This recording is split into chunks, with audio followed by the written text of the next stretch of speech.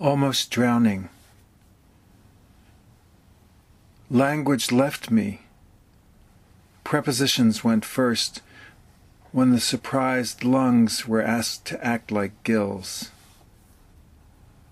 Adverbs and adjectives followed as gravity toyed with me, drawing me deeper, letting go later each time like an experienced seductress.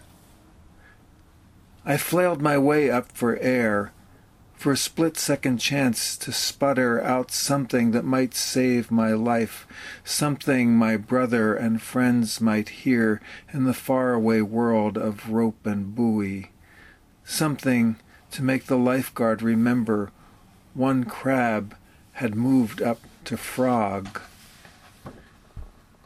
Down and down I went into silent darkness, without nouns, mud sucking at my heels, seaweed holding on, arms heavy, so much work left for the verbs to do, to kick, to thrash.